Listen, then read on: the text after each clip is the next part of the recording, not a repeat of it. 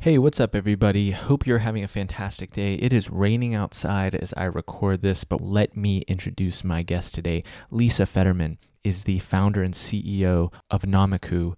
Her company, Namaku, is bringing sous vide machines to the world, traditionally an expensive technical instrument used by professional chefs in kitchens and restaurants at the top of the heap. Now anyone can do it and create amazing food for themselves. We talk all about how it works, where the inspiration came from, how she did it as a first-time entrepreneur, starting at the age of 22. It is an inspirational story, and she has a lot of energy and spunk that I admire and hope that you can emulate yourselves.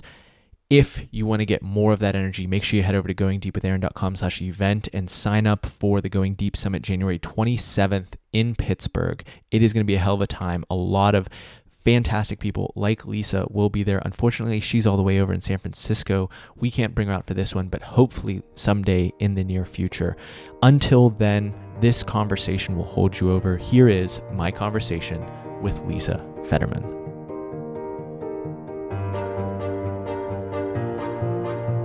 You're listening to Going Deep with Aaron Watson.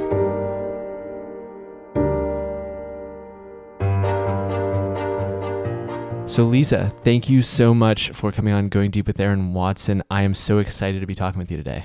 Hey Aaron, what's up? Not much. I'm not much of a cook myself, but I have a lot of people in my life who are very skilled in the culinary arts. And I know that this is going to be really interesting for them. And I have the base kind of understanding to start to get a grip. But I want you to educate me both on what your company is doing and what sous vide is. So I think that's actually the best place to start, just for the listeners out there. What is sous vide, and am I even pronouncing it correctly? Sure, you did pronounce it correctly. And I invented the machine for the home, especially for folks like you who are interested in food but can't really cook. So sous vide it means under vacuum in French, but really what it's all about is precise temperature cooking. It's all about cooking below 100 degrees Celsius, which is where all the delicious chemical reactions happen.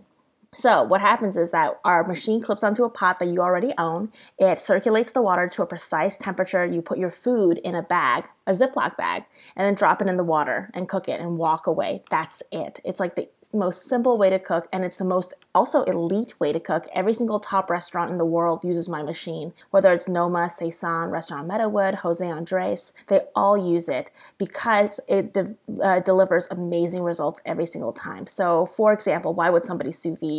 At 57 degrees Celsius, when you cook steak like that, the fat and the collagen melts into the muscle, making each bite juicy, tender, and delicious. It's like out of control good. And then you would finish it and sear it in the pan for 30 seconds on each side. And it's the most easy thing to do. And it brings people who don't know how to cook a lot of joy because it's basically foolproof cooking. You really can't mess it up because it's already at the perfect temperature. I think I made a mistake not eating before this interview because I'm already hungry and I think we have a lot of time to go. But what I want to explore, you referenced these top kitchens and top restaurants around the world that use this technique, and what has made this for previously unattainable for the average home cook is that it's very expensive equipment usually used for sous vide. Can you talk about how you first got introduced to the technology and the prohibitive price that you found when you were digging a little bit deeper? Absolutely. I was going to college, and I believe I was around 17, 18 at the time. I really, really wanted to work for these top chefs. For me, especially, was Mario Batali. His restaurant, Babbo, was right next to NYU, and I went into the restaurant. I spoke fluent Italian at the time. I had my scholarship from the Sons of Italy for excellence in Italian to go to college, and I begged for a job in Italian, and I got one on the spot. From there, I was able to work at any place I wanted to because Babbo was so prestigious. I worked at Jean-Georges. I went to Saison in San Francisco, and every Michelin star place had this huge hulking piece of laboratory equipment, bar none. And they would cook so many aspects of their components inside of it. It was over $2,000. It was the size of my torso. Very, very difficult to use. There's no user-friendly experience, basically, because these machines were originally made for giant laboratories to make protein stable for vaccines, etc. And we found out, by messing around within the kitchen that it is exceptionally powerful. So if you think about fire, we've been trying to control fire for cooking ever since we invented it. Whether you buy a really expensive stove or copper pots, it's all about that even heating. You'll hear it over and over again. That heat is the secret ingredient in the kitchen. And now immersion circulators, the Namiku, can control heat to 0.1 degrees Celsius, and that's incredibly revolutionary.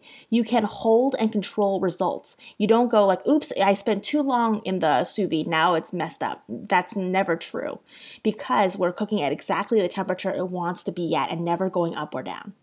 Yeah, that was one of the big ideas in researching this is you conventionally think of putting food into boiling water or pan frying it, and there's appropriate times for that. But what often happens is that's a very kind of violent, if you get down to the chemical level, and I'm starting to talk above my pay grade here a little bit, but that just can really drastically alter the food and its condition. And this lower temperature for perhaps a longer period of time seems to really be where the impact's made.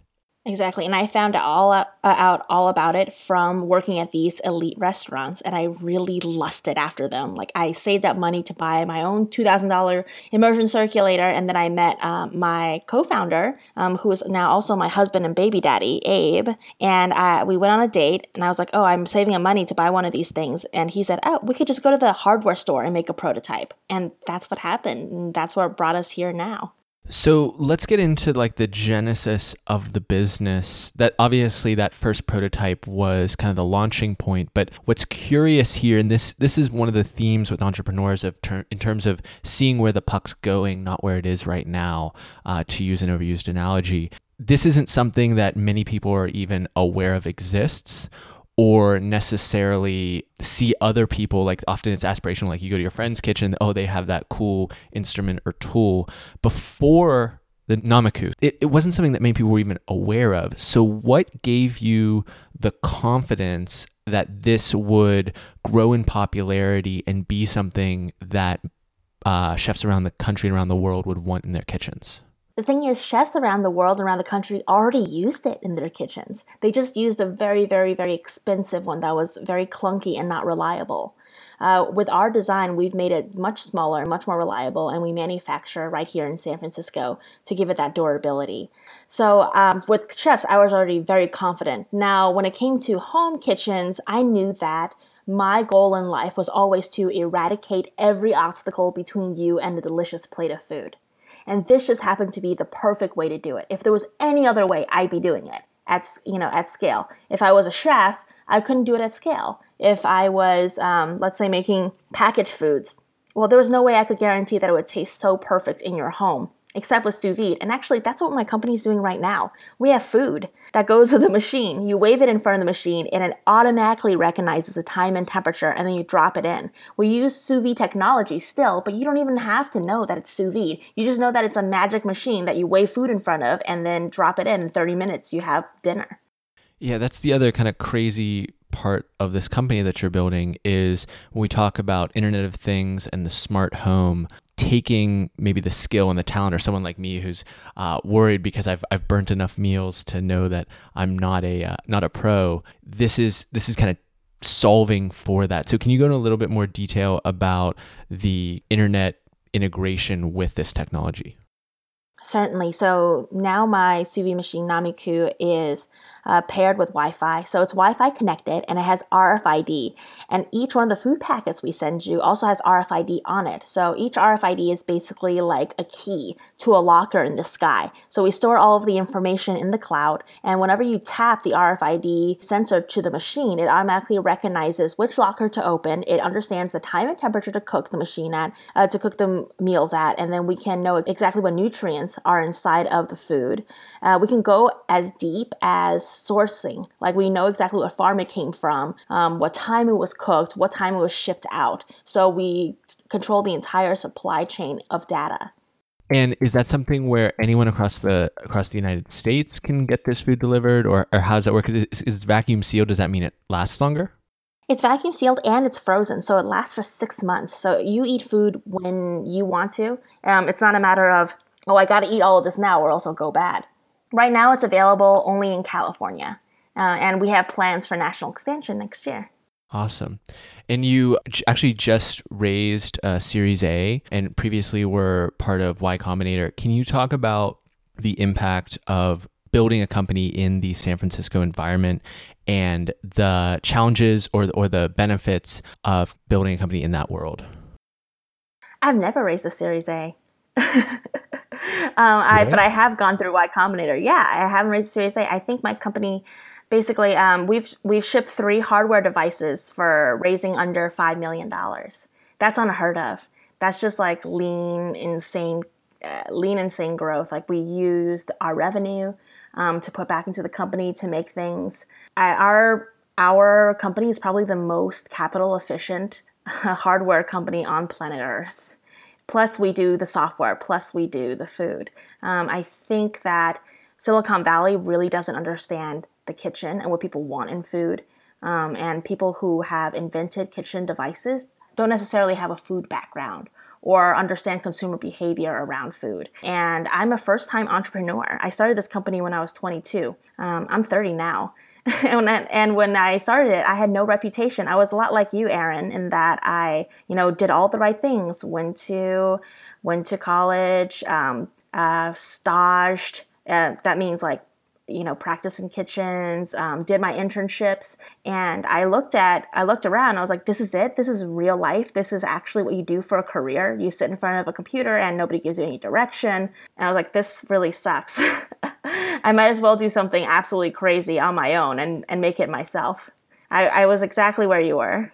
So was there someone that pushed you in that direction? Was it just you couldn't get the idea of getting this type of technology in more people's hands? What drove you to that point of, all right, I'm going to start off on my own? It was just crazy that nobody else was doing it. I was like, this machine, it's such a miracle. It makes food so perfectly, and nobody else cares. It's that like drove me crazy. Like that made me lose sleep. And then I thought, you know what? Maybe there are people working on it, and they just aren't moving as fast as I can. And I wanted to get it out there because it was inevitable. When you discover something like this, where you can make every single thing that you cook super delicious, that's like a gold rush. There's going to be people who are going to come after it, and I have to be the first. I love it. This is more also than just meat. We kind of use that as the initial example, but veggies, it can run the gamut. Can you talk about some of the other, maybe your favorite meals? I know you put out a cookbook all around this topic, but some of your favorite meals for sous vide. Yes, I did put out a cookbook. It's called Sous Vide at Home. It's one of the best-selling things from my imprint, 10 Speed Press. So what I really love is I love eggs sous vide. That's pretty awesome. I love doing brunch and then just having a perfect egg on top. And people are like, how did you even do that? I'm like, I'm sous vide. And they're like, yeah, we guessed. We guessed it was sous vide. I really like making an ice cream base with sous vide. One of my favorite things actually is making my own gin with the Namiko. So I take vodka or a clear-based spirit, and then I add my own botanicals according to the season. Like for springtime, I really, really love lavender. And when I have jasmine, I put some jasmine in there or some rose petals. I make really good gin with my machine. I put it at a very low temperature so that the alcohol doesn't dissolve. But we get all of the botanicals infused inside of it.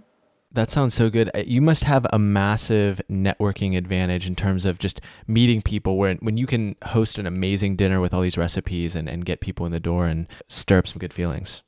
For sure. I mean, food brings everyone together. It's the best language in the world. It's the language that everybody speaks. And I can talk to anyone using it. Yeah, I absolutely love it. Well, this has been fantastic. I want to talk a little bit about the dynamics or maybe just frankly the challenges of starting a company. One of the things that is easy to tell the story of are the successes, the big wins, all the commendations and awards that you've won and been recognized for. But entrepreneurship is often also something of a battle. There are obstacles, there are setbacks along the way. So I'm curious if there's any that come to mind specifically that you can talk about as you've been building this company over the last 8 years that you've had to overcome and learn from. For me, I had to really accept no as an except that a lot of people are going to say no to me, even though that the solution is really obvious. So many people will say no to you that you're going to feel that you're crazy. And the number one piece of advice I give to anybody who asks for it is that you're right. I'm like, you're actually right. It's just a matter of how unreasonably long are you going to go on thinking that you're right about this. Because fundamentally, the market will accept anything that is a polished and good product. And your product will get polished as you bruise yourself over and over again going to market, going in front of investors. And I've gotten so many no's. Like, it really makes you think like, well, maybe I shouldn't continue. But the thing is you decide whether or not you continue or not. That's something that I learned. Nobody else, like, you can't blame anybody else for saying no to you. Oh, this investor said no, so I'm not going forwards. Like, that's not how that works. You just keep going and going and going. People are like, well, how do you even keep going if you don't have money? You don't announce that your company closes if you don't have money. Like, it's all about like, hey, can you keep working and going towards it?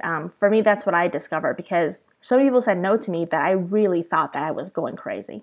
Was there like a common no or like a particularly ridiculous no that you heard along the way? The most common no is that nobody sees a market for what I'm doing. And that is absolutely ridiculous, because the adoption rate for sous vide machines has surpassed that of the internet, the cell phone, and the home computer, the personal computer. It's surpassed all three of those high adoption technologies. Like, it's completely insane. I'm like, look at the data. I'm bigger than Apple in adoption. Yeah, I mean, everyone eats, everyone has a kitchen. So that is definitely, maybe not everyone, but a lot of people, everyone eats and everyone prepares food for themselves.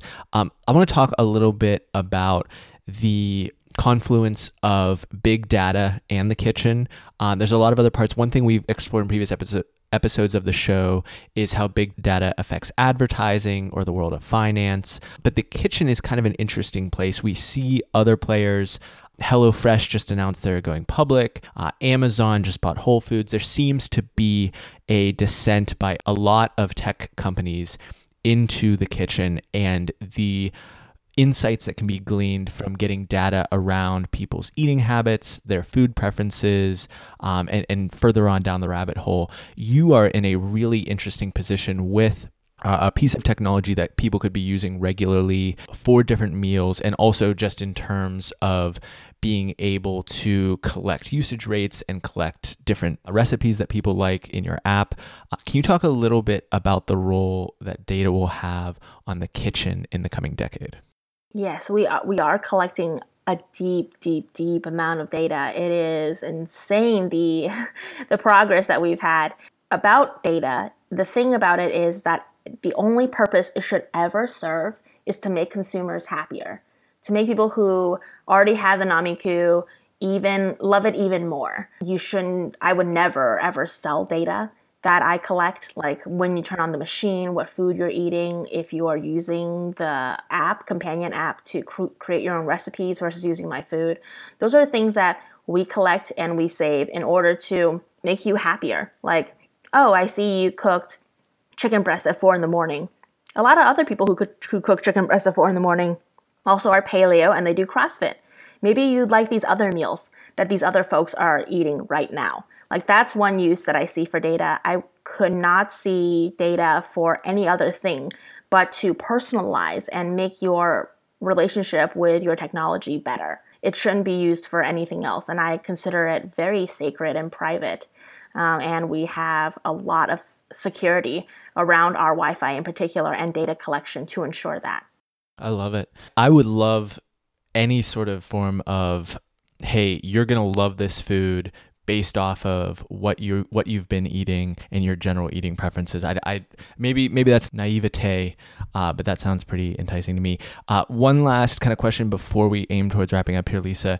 I don't know if we actually got the price of the Namikyu or what previous sous vide setups were costing. So can you just give the numbers on that comparison? Sure. So previous devices were $2,000 and up. Our standalone sous vide device, if you just buy it from Williams-Sonoma or Amazon could range from $199 to $249. But this is the amazing part. If you go to souschef.namiku.com and you're in California for our food program, our devices are only $49 when you use our food program. $49. That's like the least expensive sous vide machine on the market ever. That's made in the United States. It has a heater that's a PTC heater that never burns out for $49. We are able to take it down now because we have this food program. And that's tremendously democratizing for folks who just want to eat well. That's awesome. Where are the actual sous vide machines made?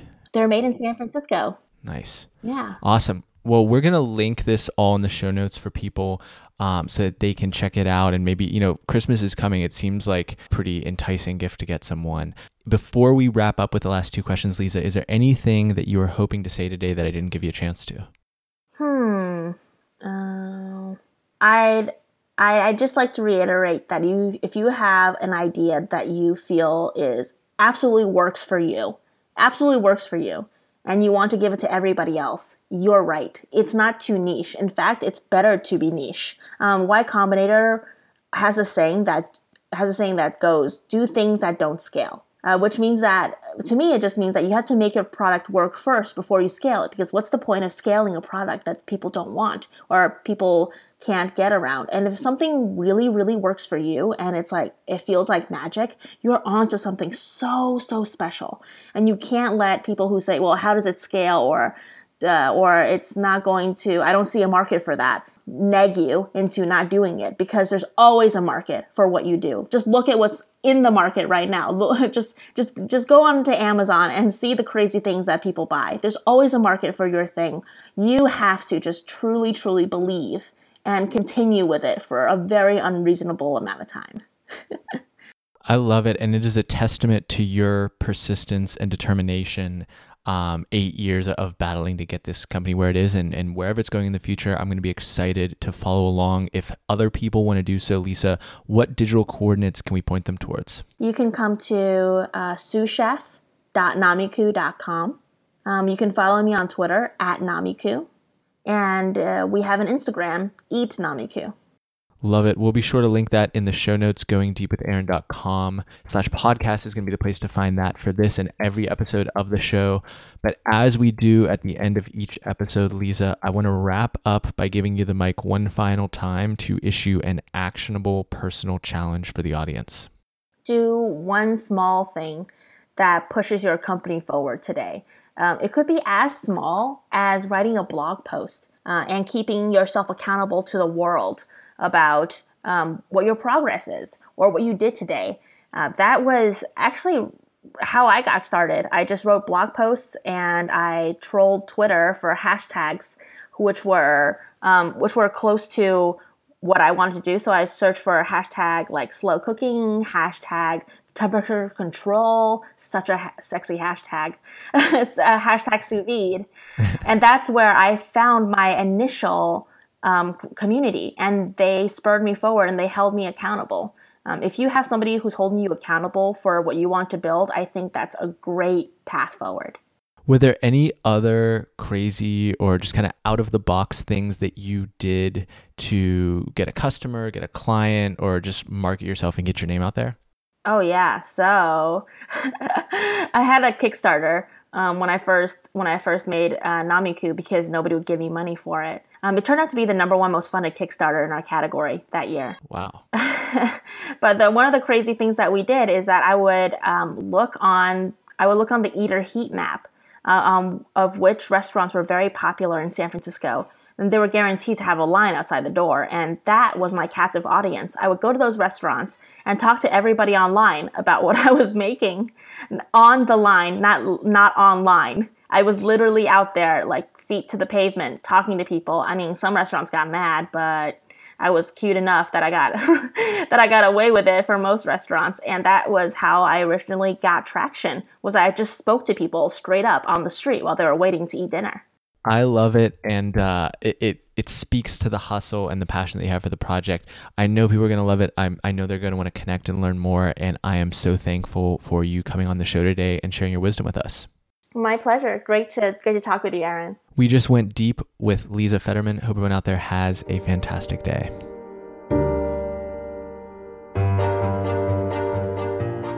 Hey everyone, thank you so much for listening to another episode of Going Deep with Aaron Watson. Please hit that subscribe button if you've not already done so. And if you have, why don't you just share this episode with a friend or share another episode with a friend? Share this show with a friend. It is good. You must be enjoying it. You've either subscribed or you've been listening for a while. And who is that one person in your life that you share funny links with, memes, maybe you text each other? Who needs to know about this podcast and doesn't yet? It would mean the world to me if you could make that share. My birthday's coming up. It's November 9th, and it would just be a nice thing to do. Even if you don't care about my birthday in any way, shape, or form, I'd really appreciate a share. And if you want to copy me in that, I'm on Twitter at AaronWatson59. You know where I am. I'd love to be copied on it, or you could just do it privately, whatever is better for you, but it would mean the world to me. Other than that, we have some fantastic guests coming down the pipe, entrepreneurs, nonprofit leaders, blockchain aficionados, and more. So keep it tuned to Going Deep with Aaron Watson.